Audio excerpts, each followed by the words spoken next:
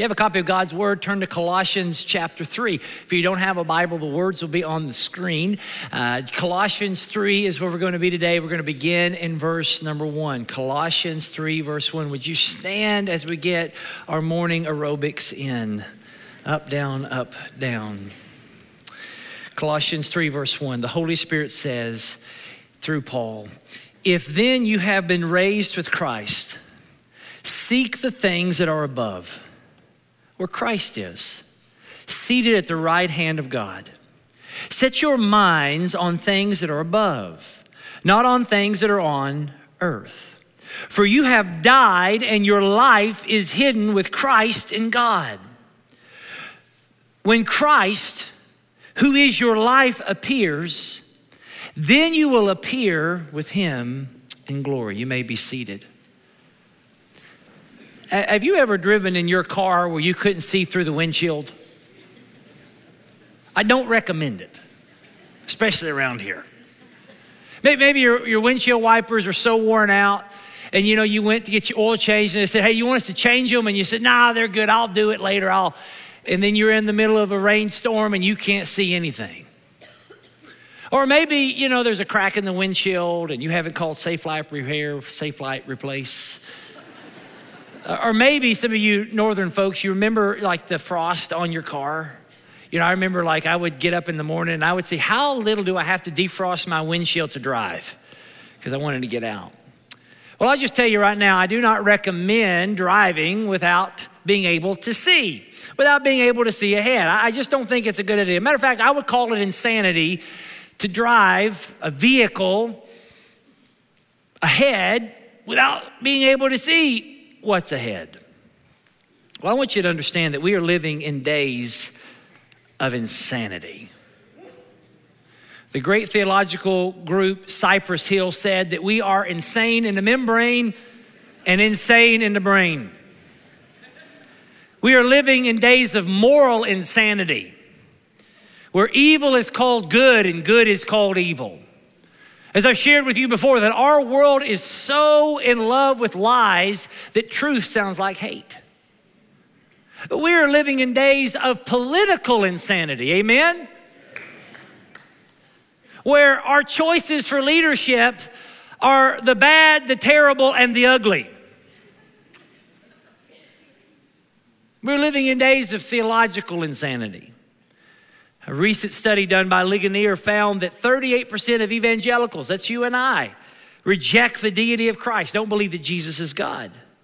46% evangelicals believe that people are good by nature, and 22% of evangelicals believe that gender identity is a matter of personal choice. When I was a younger person, I heard this, and it's true. If there is mist coming from the pulpit, there will be fog in the pews.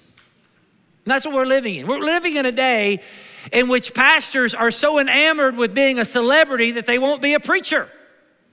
That we're living in a day where churches are so wanting to attract people that they will just say, live your truth rather than live the truth. A.W. Tozer said 100 years ago, too much of contemporary Christianity is borrowed from the philosophies of the world and even other religions. Phrases and mottos that on the surface look great are not rooted in Scripture and mainly bolster one's self-image. Alyssa Childers, in her book, Live Your Truth and Other Lies, says this: the best-selling books, podcasts, and blogs are by those who have left historical Christianity behind. They are preaching a gospel of self.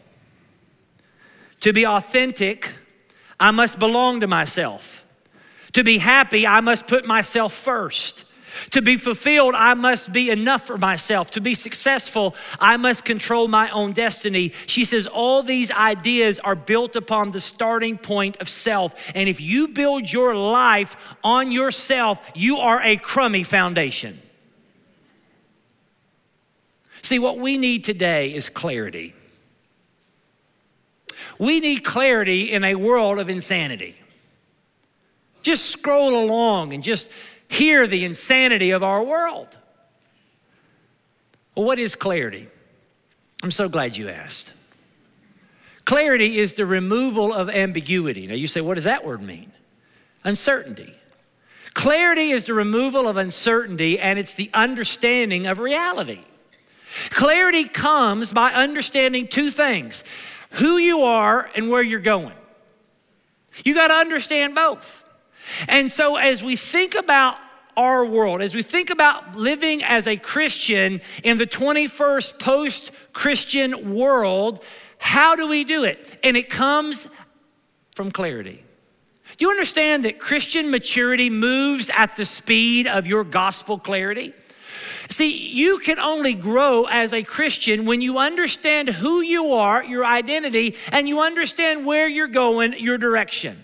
Now, I want you to understand that most people don't think about this, but it's there. You may not think about it consciously, but it's there subconsciously, because some of you have been coming to church year after year after year, and you're just as confused as you were the day you started. And the reason why is because there's not a lot of clarity out there. And what you've got to understand is that clarity is not everything, but it changes everything. And so Paul here is writing to a group of believers similar to us in a town called Colossae. Verses 1-4 of chapter 3 serve as a bridge between chapters 1 and 2 and chapters 3 and 4. And Paul is writing to a group of believers who are living in a very confused culture.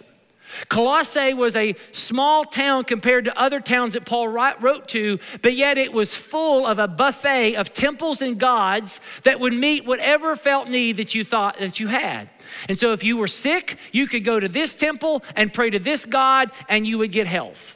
If you were infertile and you wanted to have children, you could go to this goddess, go to this temple, and you could pray to get fertility. If you were wanting to be wealthy, you could go to this god at this temple and get prosperity. If you wanted protection from your enemies, you could go to this god, pray in this temple, and get protection. And so the religious custom of the people was to assemble whatever package of superstitions or rituals that you wanted to fit your needs. It was a Build-A-Bear theology. And so the believers in Colossae struggled, just like we struggle, to not adopt the pluralistic mentality and spiritual syncretism of their community. We are all tempted to not fall in line with our culture. You know why? Because it's easy.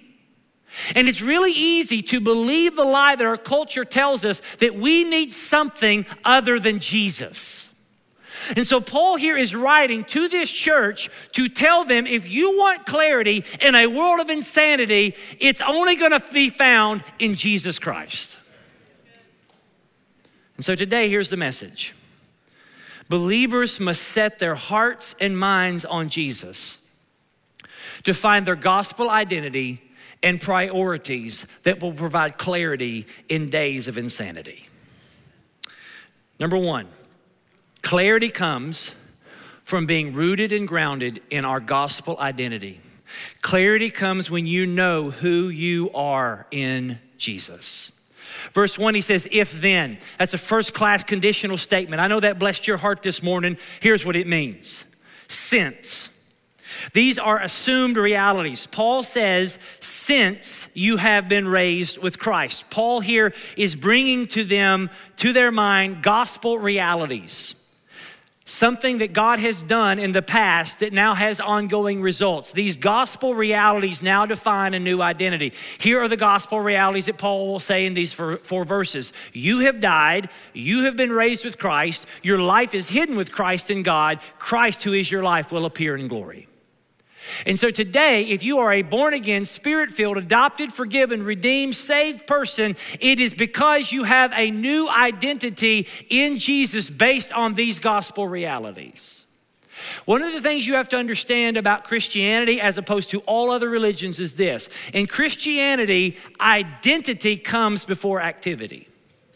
In other words, if you are in Christ, then and only then do you have the ability to live for Christ. If you are not in Christ, you cannot live for Christ. Our cultural Christianity that often gets confused with conservatism brings a confusion to a lot of people. Here's what you'll hear in a lot of churches. God is good, you are bad, you got to be a better person.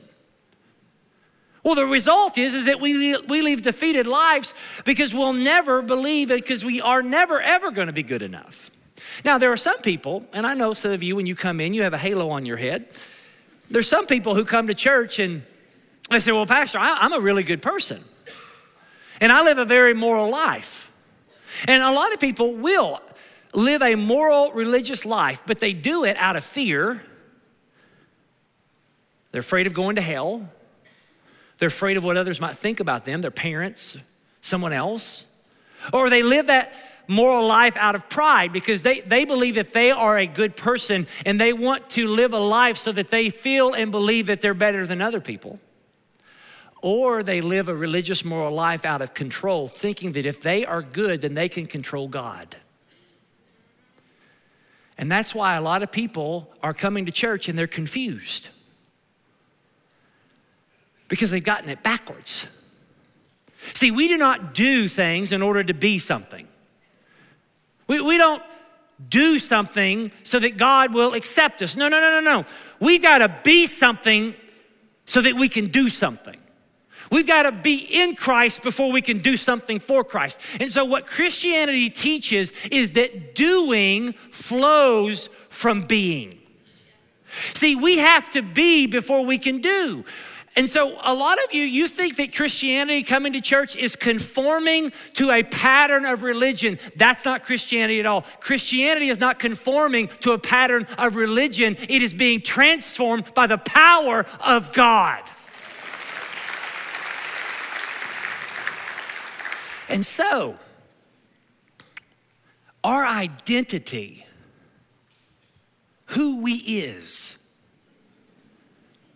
is found in our union with Christ. Now, if you've got a pen in your Bible, you can write in it. You're not adding to the Word of God when you write in it. I want you to write this word: union with Christ. Kevin DeYoung said this: it is the most important doctrine that we have never heard of. What union with Christ is, it is one of the most important doctrines, but we don't ever hear about it. Here's what it means, real simple. I'm not very smart, so I got to keep it simple. Union with Christ means that you are in Christ and Christ is in you. That you live in Jesus and Jesus lives in you. So a lot of times when we think about who we are, we call, well, I'm a Christian. And there's nothing wrong with that. But do you understand that Paul not one time used the word Christian to describe believers, but 160 times used in Christ or with Christ to describe what Christianity looks like? There's a biblical scholar named Rankin Wilborn who said this. He says, union with Christ means Jesus represents you. What happened to him happened to you. When he died, you died. When he rose, you rose. When he ascended, you ascended. When he sat down in heaven, so did you. His life and yours are so entangled that what he did, you did. He did the work, but you get the benefit. So let's just unpack that for a moment in these verses. Paul says 4 things about us. The first thing he says is that we died. Did you know you're dead? Now, what I mean by that is this: if you are a Christian, you died. The old you died. The old you that was consumed by fear, pride, and control. The old sexually perverted, self-righteous, angry, unhappy, arrogant, potty mouth, who couldn't keep his mouth shut or his pants on, that one died. See, 2,000 years ago on the cross, you died with Jesus. That's a reality. Any of you ever get a call from a telemarketer? Man, isn't it always at the right time? And so a few years ago, back when I wasn't as sanctified, I guess, I used to have fun with telemarketers. Now, if you are a telemarketer, we love you in Jesus' name. So a few years ago, a telemarketer calls and answer the phone, and they say, "Is Alan Brumback there?" And I say, "No." And they said, "Do you know where Alan is?" And I said, "Yes." And they said, "Where?" And I said, "He's dead."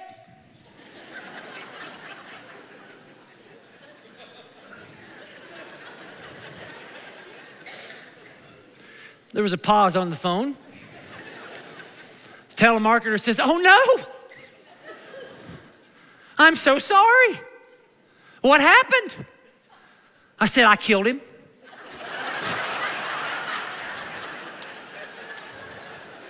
Click.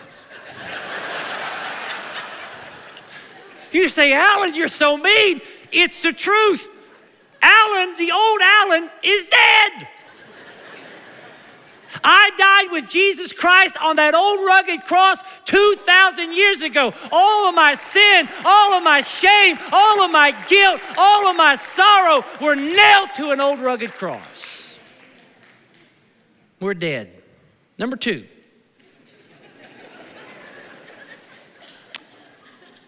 We have been raised with Christ. Co-resurrected. Here in the Greek, it is a passive verb. Now, I know that blesses your heart, but here's what that means. A passive verb is an action that happened in the past with ongoing results. And so he says, since you have been raised with Christ, just as Jesus rose from the dead, defeating all of his enemies, we also were risen with him to live in victory over all of our enemies. So what that means is this. Because some of y'all run around like you've been weaned on a dill pickle and you're just sour and defeated and depressing. You don't have to live a defeated life anymore. You can live the abundant life.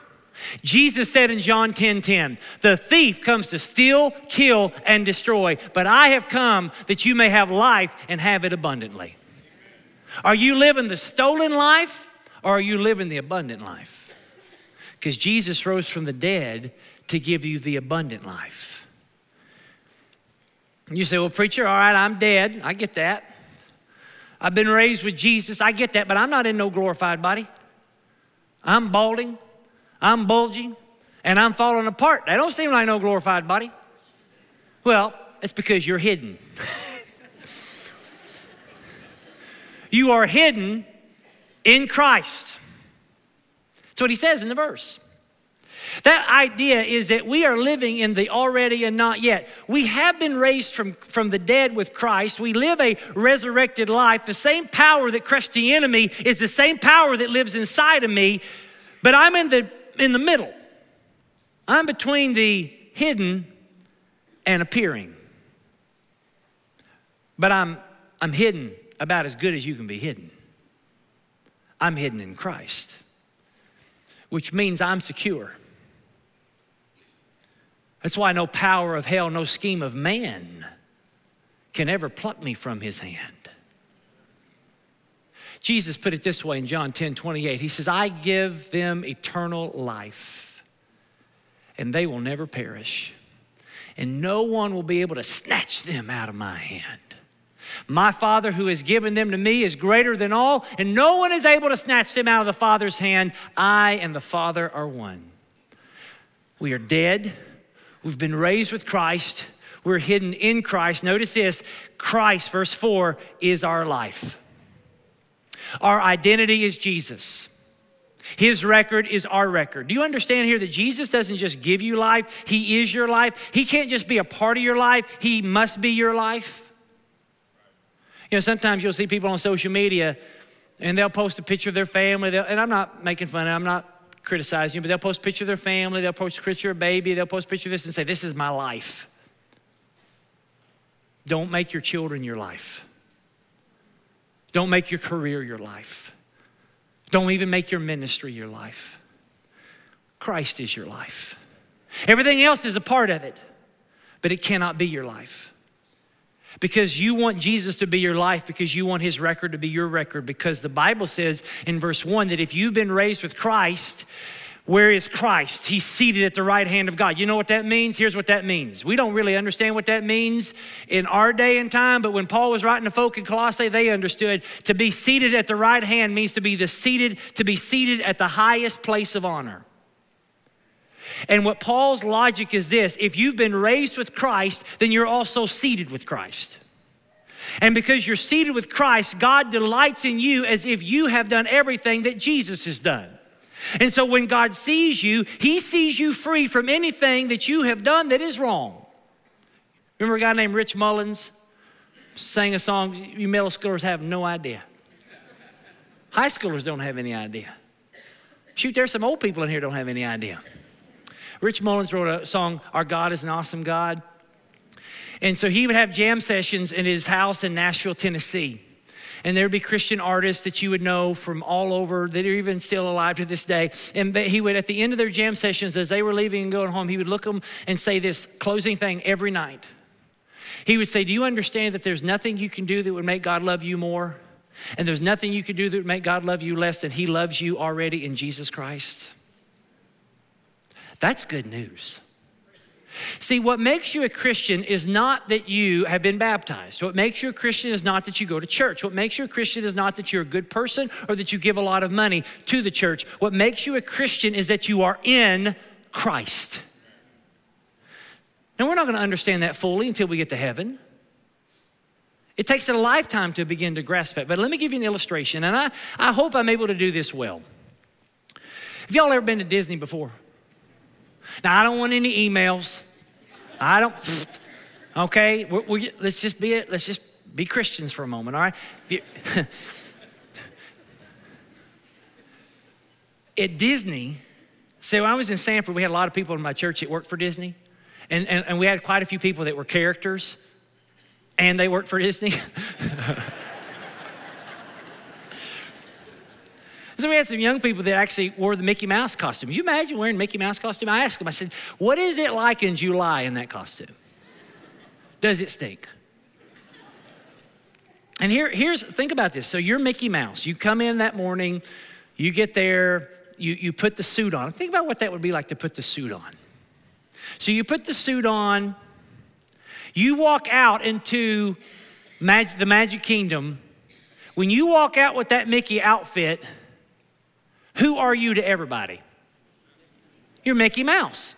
So you got these people from all over the world coming, Mickey, oh my gosh, it's Mickey. I mean, you have children laughing and old people crying and snot and Mickey! And people are getting in line with you and they want to take a picture with you and they want to hug you and you're in the moment and so you're Mickey Mouse now. And like, it is amazing because all the love, all the attention for Mickey Mouse is now given to you.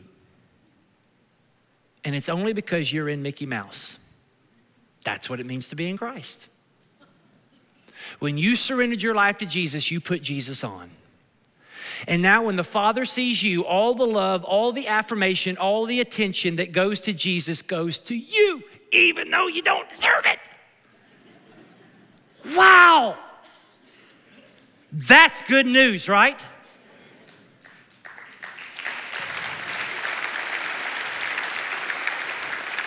If you are a Christian, that's who you is.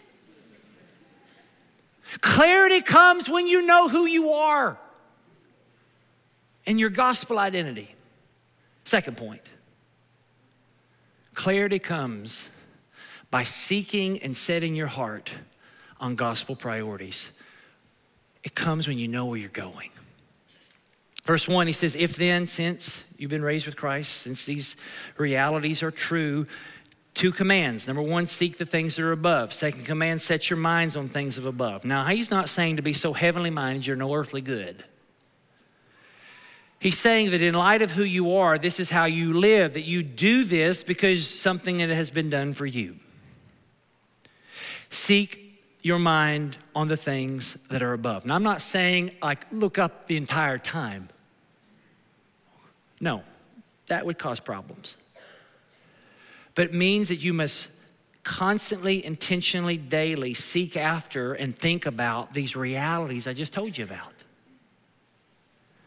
Not on the things of this earth. That is, don't put your mind and your heart in this earth, in this world only. Don't look to this world to give you meaning and happiness and satisfaction because Mick Jagger has been looking for years and he can't get no satisfaction. Seek after these realities. Set your mind. Put your mind on this so much that it captures your heart. Now, I'm not telling you that the earth is irrelevant, that we shouldn't think about things that happen. You got to work. You got to raise your family. You need to vote in elections, and you need to do certain things. I'm not saying it's irrelevant. What I'm telling you is it's not ultimate. C.S. Lewis in his book, Mere Christianity, said, aim at heaven and you'll get earth thrown in. Aim at the earth and you'll get neither. So what does it mean to set your heart and set your affections on God? Well, it's the old Puritan word vivification. Now, you've probably never said that word in your life. Vivification. Vivification means that you have activities and environments that help you set your mind and stir your affections for Jesus. Now, you're hearing me say that word affections and you're like, well, what does that mean? And so affections are a feeling of liking, caring, fondness, loving. Affections are what you felt when you were dating your future spouse before you were married. That loving feeling. Affections are what you feel when you look at your children while they're sleeping.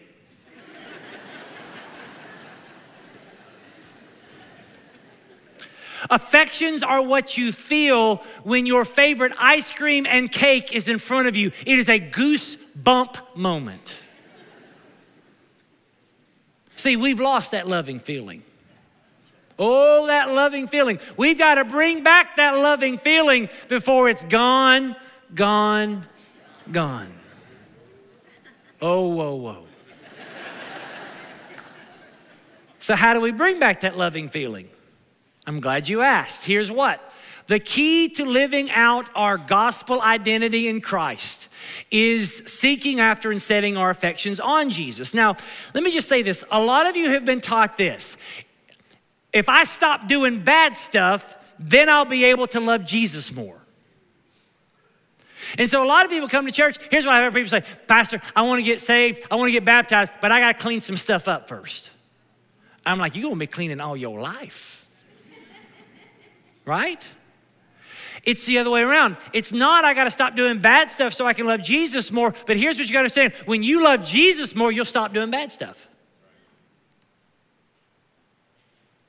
Now, how do I love Jesus more? Well, there are these things called spiritual disciplines.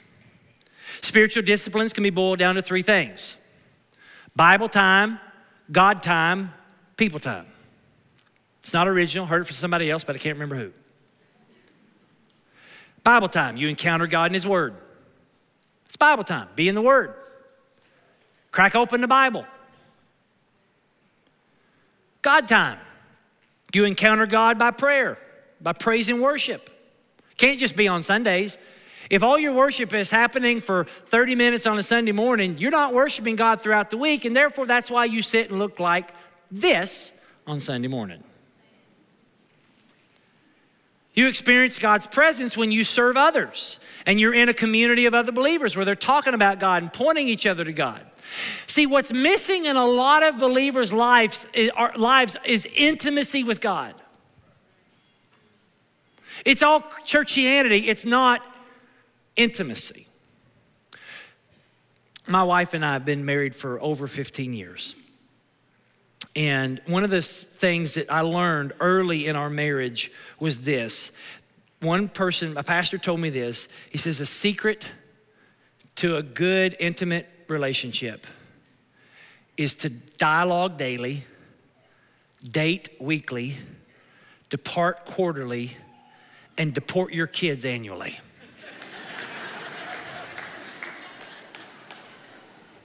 We're still working on the deportation part. So one of the things that we do is we dialogue daily. And often that manifests itself in a walk. So every evening, we go out and we walk in our neighborhood. Now, we do it without our children. Every now and again, we'll invite them. But most of the time, they don't want to be with us anyway at that time. And so when April and I walk around our neighborhood, we walk and we talk. We put our phones at home. We have great conversations. What happens is we hear from each other. We hear what's happened that day and what are we looking forward to in the future. And here's what interactions that we had. And what this is this is a daily opportunity to put both her and I in an environment away from distraction to stir up affections and love for each other. Because, listen men, when you have undistracted conversations with someone you love, your body produces a hormone called oxytocin. It is also known as the love hormones. Those are good things, guys. Amen? And so what happens is that when you have this undistracted conversation and dialogues, it stirs up those loving feelings. But when April and I don't have a few days where we can do that, and I'm busy and she's busy and this is happening and that's happening, it really causes issues between us. What I found in my marriage is that there's simply nothing that a walk can't cure. What's distracting you from Jesus? You know, we live in an ADHD world, and if you didn't have it when you were born, you got it now. Politics, finance, Netflix, sports, family, social media. John Mark Comer writes in his book, The Ruthless Elimination of Hurry, he says, the noise of the modern world makes us deaf to the voice of God, drowning out the one input we need the most. We're so consumed with lesser things. We fill our minds and our hearts with stuff that doesn't satisfy us. You ever been to Texas Day, Brazil? I take it none of you have. Have you ever been to a Brazilian steakhouse? All right, now you know what I'm talking about. So a few months ago, April and I saved up for 5 years, and we were able to take our kids to Texas Day, Brazil. And we get there, and I've told my kids, listen, because I brought 3 starving kids. I starved them all day to bring them there, okay?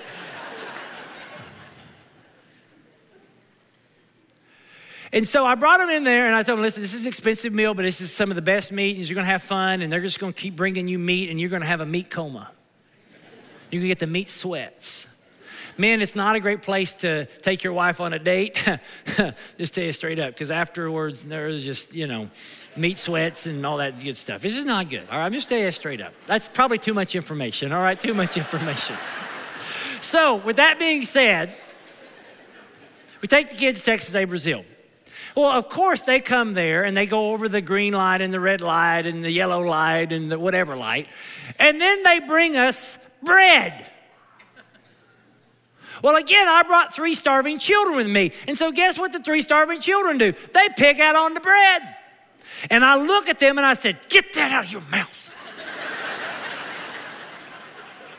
Do not fill your tummies up with that cheap bread.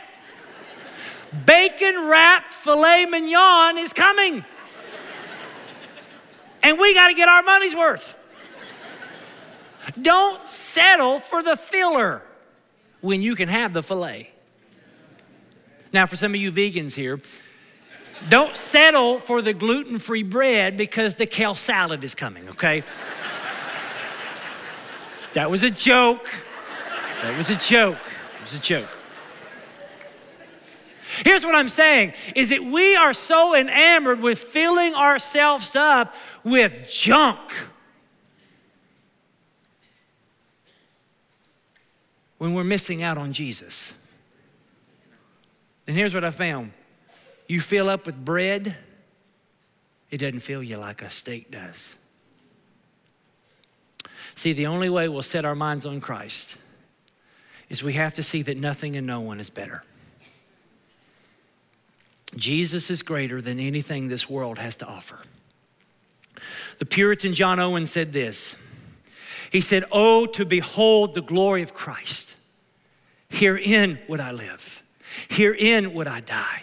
Hereon would I dwell in my thoughts and my affections until all things here below become as dead and deformed things and in no longer any way calling out for my affections. We're going to do a little test here. Just in your mind, what is the one thing that's keeping you from Jesus? What is the one thing? Is it sex? Is it pornography? Is it drugs? Is it alcohol? Is it money? Is it fame? Is it power? Is it control? What's keeping you? Is it a sports team? Is it your kid's athletic prowess? What is your family? What in your mind do you believe is better than Jesus? And then I want you to hear these words. And we're not going to dim the lights here, but I just want you to hear these words and close your eyes, okay? Close your eyes. I want you to hear these words. Hear these words.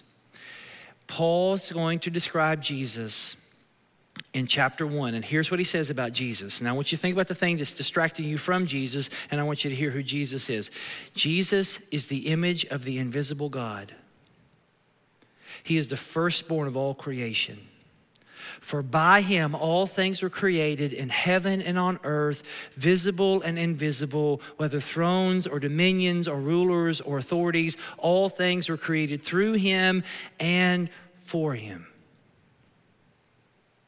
He is before all things, and in him all things hold together. He is the head of the body, the church. He is the beginning, the firstborn from the dead, that in everything he might be preeminent.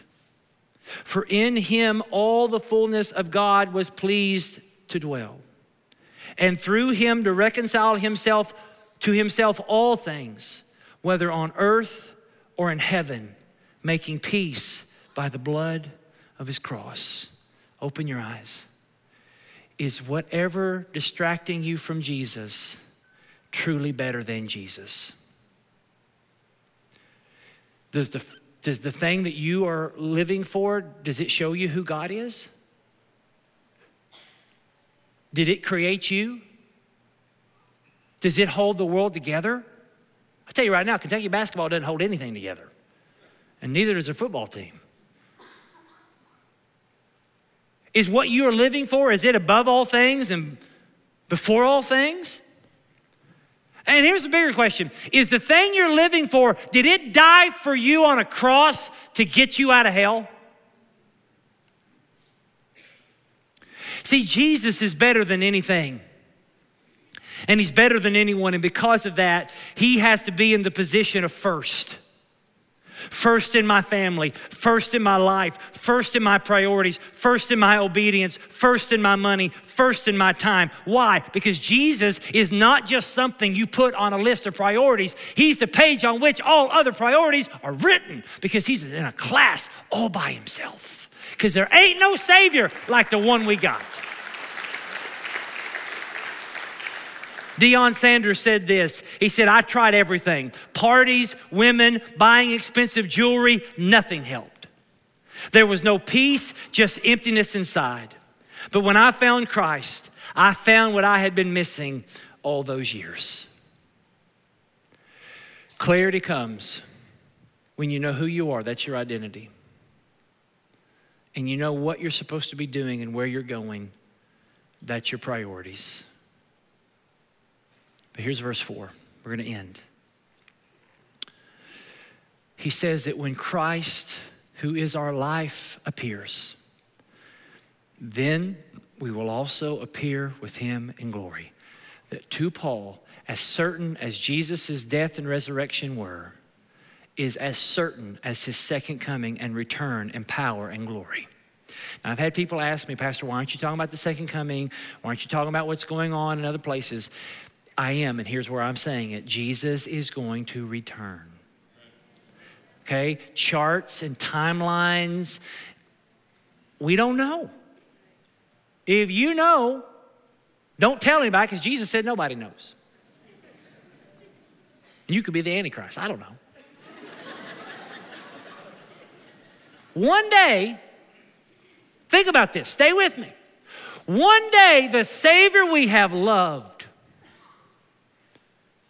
and set our hearts on will appear.